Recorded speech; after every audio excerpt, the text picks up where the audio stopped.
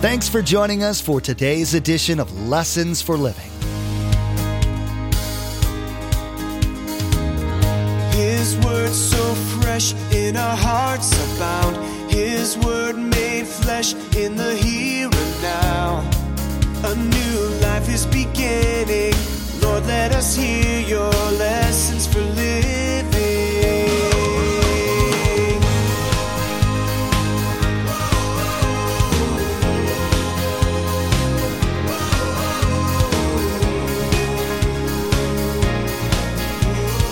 Lord, let us hear your lessons for living. The Bible is written for us to have insight. Thy word is a lamp to my feet and a light to my path. The word of God gives us insight into truth. Not only how to live now, but to live later. When you became a Christian, understand that the Holy Spirit, the author of the Bible, came to live in you. So notice John 16:13. When the Spirit of truth comes, he will guide you into all truth. Just like today, the Christ followers of Paul's time needed to know that they were being obedient to God's will. Unfortunately for them, they didn't have easy written access to God's direction. Fortunately for them, however, they had the Apostle Paul. As he and other of the New Testament authors wrote their letters, these provided instruction to the church assemblies of that day. Pastor Mark is reminding us that just as Paul's various letters were inspired by God and used to bring maturity to the disciples of that day, those same letters will help us mature as well if we make use of them. Remember, there's quite a few ways to receive a copy of Pastor Mark's teaching. We'll be sharing all that information with you at the close of this broadcast. Now, here's Pastor Mark in Philippians chapter 3 with part 1 of his message, JSCs.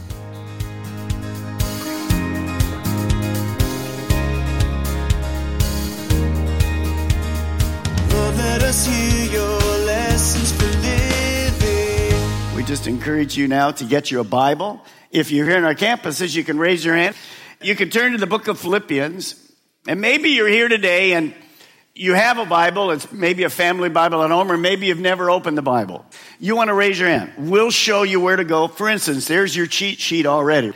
Philippians, New Testament, go to Matthew, kind of 2/3 of the way through the Bible, whoop, halfway down. In that New Testament is the book of Philippians. Turn to chapter 3. And again, just encourage you to do that because you're going to want to watch as we go through the teaching today how all of that works itself out. Now, the opening picture is something you probably don't want to look at, but it's okay. We've seen it for 7 or 8 days. Hurricane Irene. As you know, a few days ago, the East Coast, millions of people were warned to get ready because there's an appointment coming. There's a hurricane coming. They don't know where it was going to go. They don't know the timing of it. They don't know whatever. We still don't know what's going to happen in New York this afternoon, and we're 4, 5, or 6 hours yet until it really hits New York, and the high tide is going to be there and all the rest. But they were told to prepare. There's an appointment. It's coming. We don't know exactly when, but it's definitely coming. Now, most people, I'm sure, got prepared, but you know people, don't you? Some of them just go, yeah, forget it. And of course, they're the ones you have to go out and rescue. I saw this morning in the paper, as somebody out here in Brevard County, wow, the waves are good, let's take our boat out. Coast Guard had to come and get them and bring them in. And now the time they're doing it, what are they saying? Smart or dummy? No, you don't have to even go there. But see, Paul's going to tell us this morning, key word today is appointment. Paul's going to tell us this morning, every single person that's listening to me right now, you have 2 future appointments. Like a hurricane, we don't really know when those appointments are going to happen. But I know exactly what's going to happen when they come. And that's because God tells us. So we're going to look at 2 future appointments that Paul's going to teach about. And I'll just say this to you. Guaranteed it's going to happen to you. So you want to listen today because it's about you and it's about my future. Now, to get into that, we have to understand the heart of Paul. So we've been studying in Philippians chapter 3, Paul's focus on running his race and finishing it well. Let's begin in verse 13. Brothers, I do not consider myself yet to take hold of it. Paul just simply says this: I'm not perfect. I haven't arrived yet. I'm still striving. But one thing I do, forgetting what is behind and straining toward what is ahead, I press on to the goal. The goal. Now, when you think about that goal, Paul is saying the goal is heaven. I press on the goal to win the prize. What's the prize? To hear those words, well done, good and faithful servant, which God has called me. Every one of us have at least 3 calls. We talked about that. Call to salvation, call to sanctification, then the call to serve. He called me heavenward in Christ Jesus. So Paul is saying to the church at Philippi, and of course he's teaching us this morning as well. Let's just review it very quickly. He says, there's one thing that I do. I'm focusing on one thing. And we use this little ball to kind of remind us what he was saying. Paul said this: I'm always striving to have God as the center of my life. Everything I do revolves around God. Now, sometimes I move God to the center, and I actually become the center. He says, no, I have to move I haven't arrived yet, but I keep moving God back to the center of my life. I'm running a race. I've been called to do it. And as I'm running it, I want to make sure that I'm focused, because this race has much to do with getting to heaven. And second, hearing those words, well done. It has to do with the goal and the prize. Nothing else really matters. See, we're just traveling through. So Paul was constantly putting that priority of one out. One, what is Paul saying? He says, I want to invest my life serving God by serving others. When you and I became a Christian, a Christ follower, God deposited into us, we're like a spiritual bank account. And the minute you turn into a Christian, that makes you 2 things. A servant, we're going to serve God, and the Old Testament, kind of New Testament term, steward. We would say today, an investor. So I'm a servant, and I'm an investor. I'm an investor. And I'm responsible for my serving, not responsible for yours, and my investing. And we learned last week, because sometimes people say, well, what do I have to invest? Here's what you want to understand we have. Our spiritual bank account, there's 3 main keys. 1, my time. Everyone here has the same amount of time. The most important commodity you have in your life is time. We're all going to spend it at the end of the day. I can't get it back. Tomorrow's a new one, maybe. So that's the most important thing.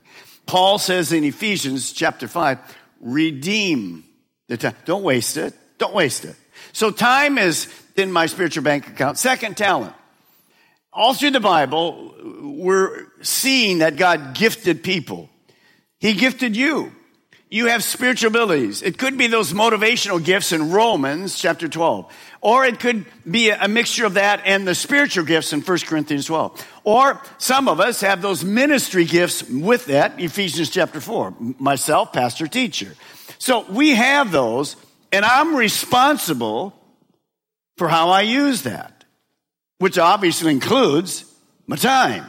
But so are you. It isn't just these quote professionals, and by the way, there are no professionals here. We're just Christ followers. Forget the titles. But the third thing we have is all our possessions. Everything you have in material possessions came to you because of God's grace. God owns everything in the world. And so my money and my possessions and my house and my car and all those things that God enables us to have, they're all God's. And so I have to invest those things wisely. Now, it's not a hard thing to understand, because God doesn't just put those in the bank account and say, well, have a nice life. No, He equips us with the Holy Spirit to give us insight and wisdom and power to do that. And we learn with the woman at the well, if you look at your spiritual priorities, if you look at that spiritual bank account, there's one thing that always rises to the top. I'm to invest my life serving God, which means I have to serve people because God's in heaven. And the greatest thing I can do for serving people initially is to share the gospel with them. We learned that. And so that I'm going to give an answer to in the future.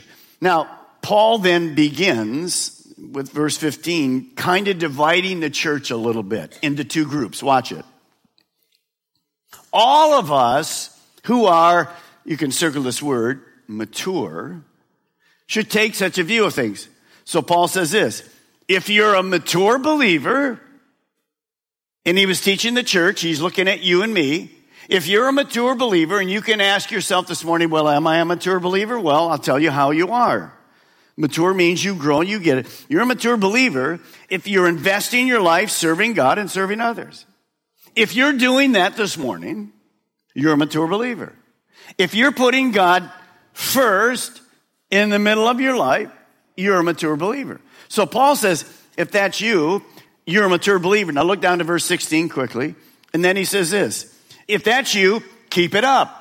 That's really what verse 16 means. Only let us live up to what we've already attained. Don't go backwards. You're moving forward. Good job. Just keep going. So the first group of people he's talking to is this. Those of you that are listening to me, Paul says, put Christ in the center. Keep him in the center. Serve God, serve people, share the gospel. You got it. Because there's the reason he's passionate about it, he doesn't share it here. He shares it in another one of his writings. You're going to see there's an appointment coming. There's two appointments coming. That is why he's passionate about this. So his goal is this. Be prepared for the future. Notice what he says as he's doing this. He's really proactive and he's really an encourager. Because he's saying this. He's not saying, if there's anybody out there that's mature, I don't really think there is, but if there's anybody. No, he doesn't say that. Notice what he says. All of us who are mature. So Paul was an encourager. And he just looks out because he's in prison. He can't see the people he's really writing to. But in his mind, he looks out and he goes, I know you're listening. I know you're investing. I know you're serving. I know you put God first. And you're doing it not because you have to or I wrote it to you. You're doing it with passion. And he says, I'm so thankful to you. But if I know the heart of God is to care for the lost, if you really don't care for the lost, you're going to find yourself in the second group here. You don't want to be in the second group. The second group is the immature believer. You say, well, doesn't matter. It's not going to have any effect on me in the future. Listen this morning. There's a day of accountability coming. Well, then I'm going to have to witness. And say, no, you missed it. Watch. But first, all of you that prayed and had an opportunity, great job. Thanks. Keep praying. Keep inviting. By the way, I'm not changing the homework assignment. Same thing. For those of you that blew it, you get another chance. Grace. All right. Now, so first group, these people who are mature. They're not perfect. They're far from it, just like all of us. But look at verse 15, the second part of it. Paul's realistic, just like I am. Notice what he says. If at some point some of you think differently, then that too God will make clear to you. So what is he saying? If some of you say on this teaching to put Christ in the center of your life and make sure you're serving God with your gifts passionately and your money and you're sharing the good news whenever God opens an opportunity. If some of you disagree with that priority, notice he doesn't say, well, go to hell. No, he's writing to Christians. What he says very kindly is this. God will make it very clear to you that you have the wrong priorities. This is a very important point. Paul says, if you don't agree with what I'm teaching, by the way, Paul says what I'm teaching is what God told me to write. But if you don't agree with putting God in the center, then Paul says, I already know who's in the center of your life. You see, your world as an immature believer revolves around you. My time, my talents, my money. It's not yours, God. Paul says, well, that's incorrect, but I can't change you. Now, I'm a type 2A plus guy. I'd love to control you and change you. But I'm married, and I understand that. And if you married, you understand that. Still trying to change your spouse? Good luck for that. Did it ever work? Yes. After they die, you can say it worked. Other than that, it never worked. So I can't change you. Paul, notice what Paul says. Paul doesn't say, I'll change you. No, I can't change you. So all Paul's going to do is pray for them and keep teaching the word. That's for those of you that, and I say this very kindly, Paul wasn't negative. I'm not negative. Paul says, if you don't get it yet, God will show it to you. I know that's true because sometimes it took a long time in a certain area for God to get through to me. So God will get it to you. What's he going to try to get to you? That you want to always put God in the center of your life. Now, here's the question.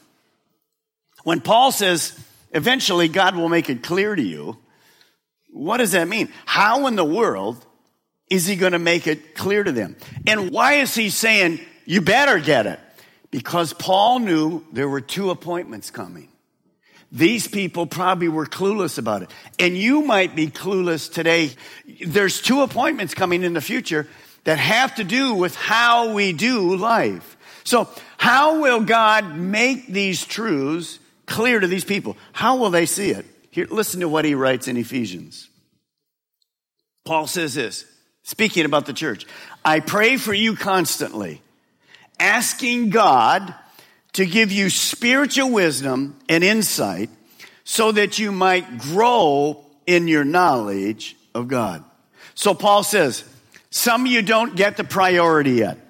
There's 2 future appointments coming, but you don't get it yet. So all I know to do is to keep teaching, but I'm praying for you that your eyes would be open to the truth. For instance, in the hurricane today, some of those guys in New York and Virginia, when they saw what happened in North Carolina and the flooding and the disaster, and all of a sudden they go, whoa, I better get this place boarded up. When they saw that, they changed. Their eyes came open. That's what Paul's saying. He's saying, I'm praying that you will see the truth of what I'm saying to you. So how will God, for you and me, and anything that we're confused about, how will he make it clear? Write this down this morning. The Bible is written for us to have insight. Thy word is a lamp to my feet and a light to my path. The word of God gives us insight into truth. Not only how to live now, but to live later.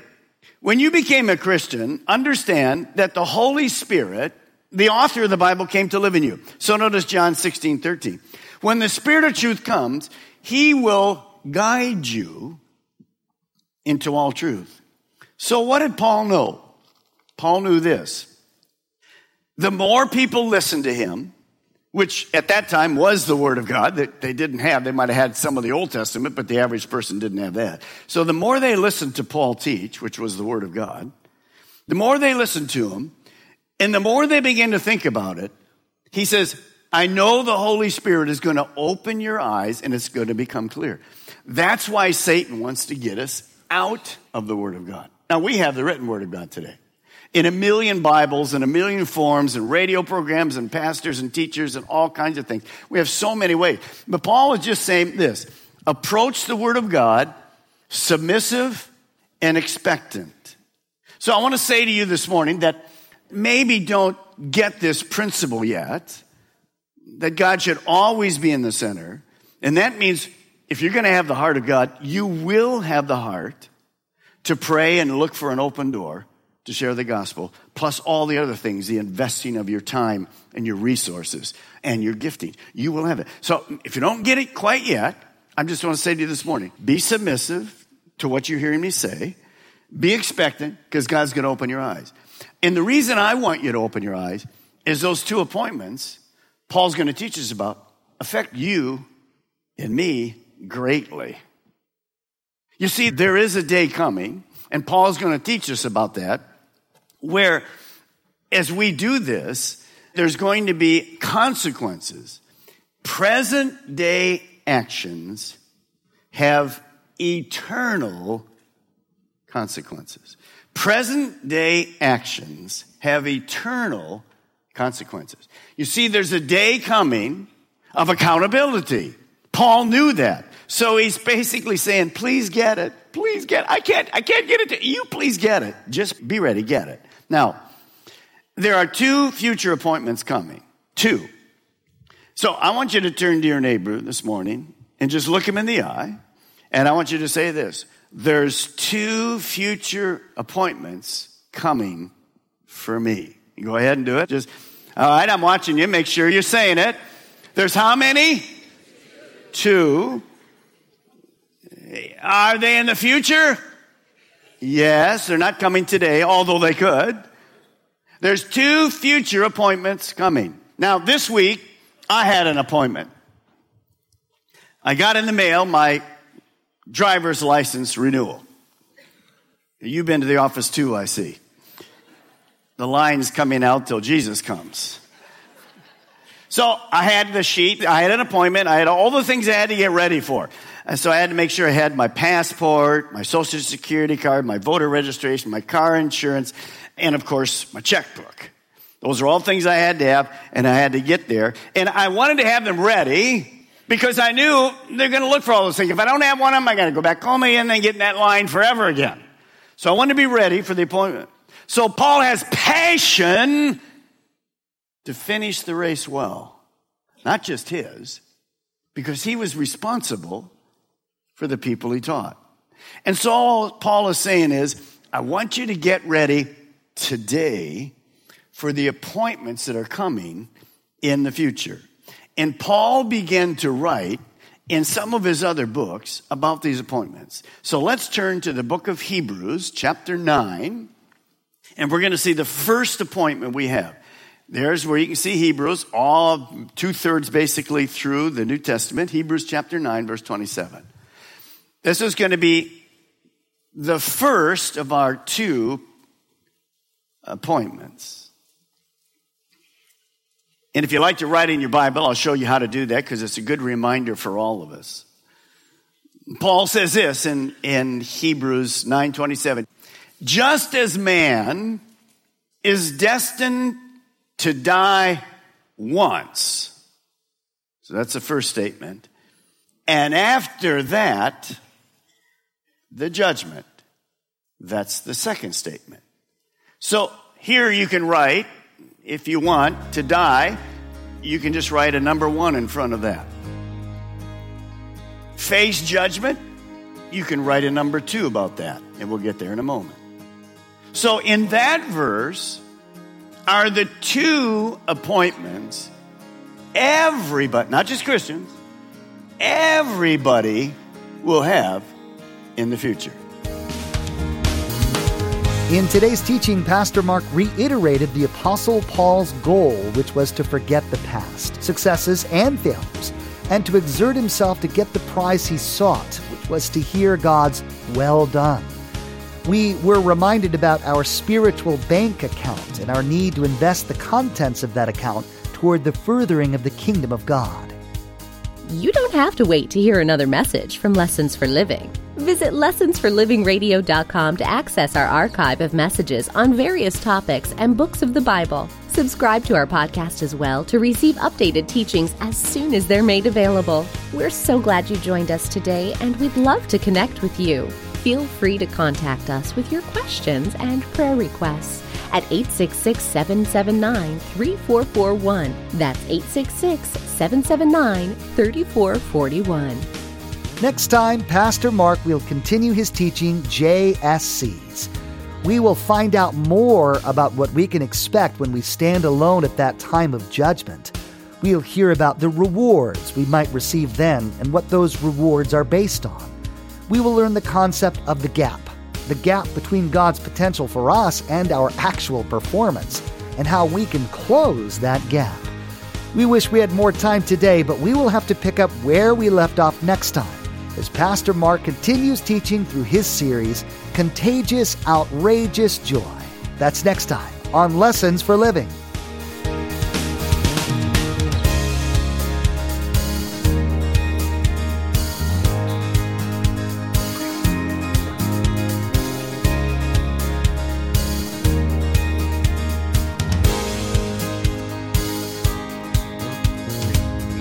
Our eyes have seen and our ears have heard His word made flesh in a hurting world. A new hope He is giving.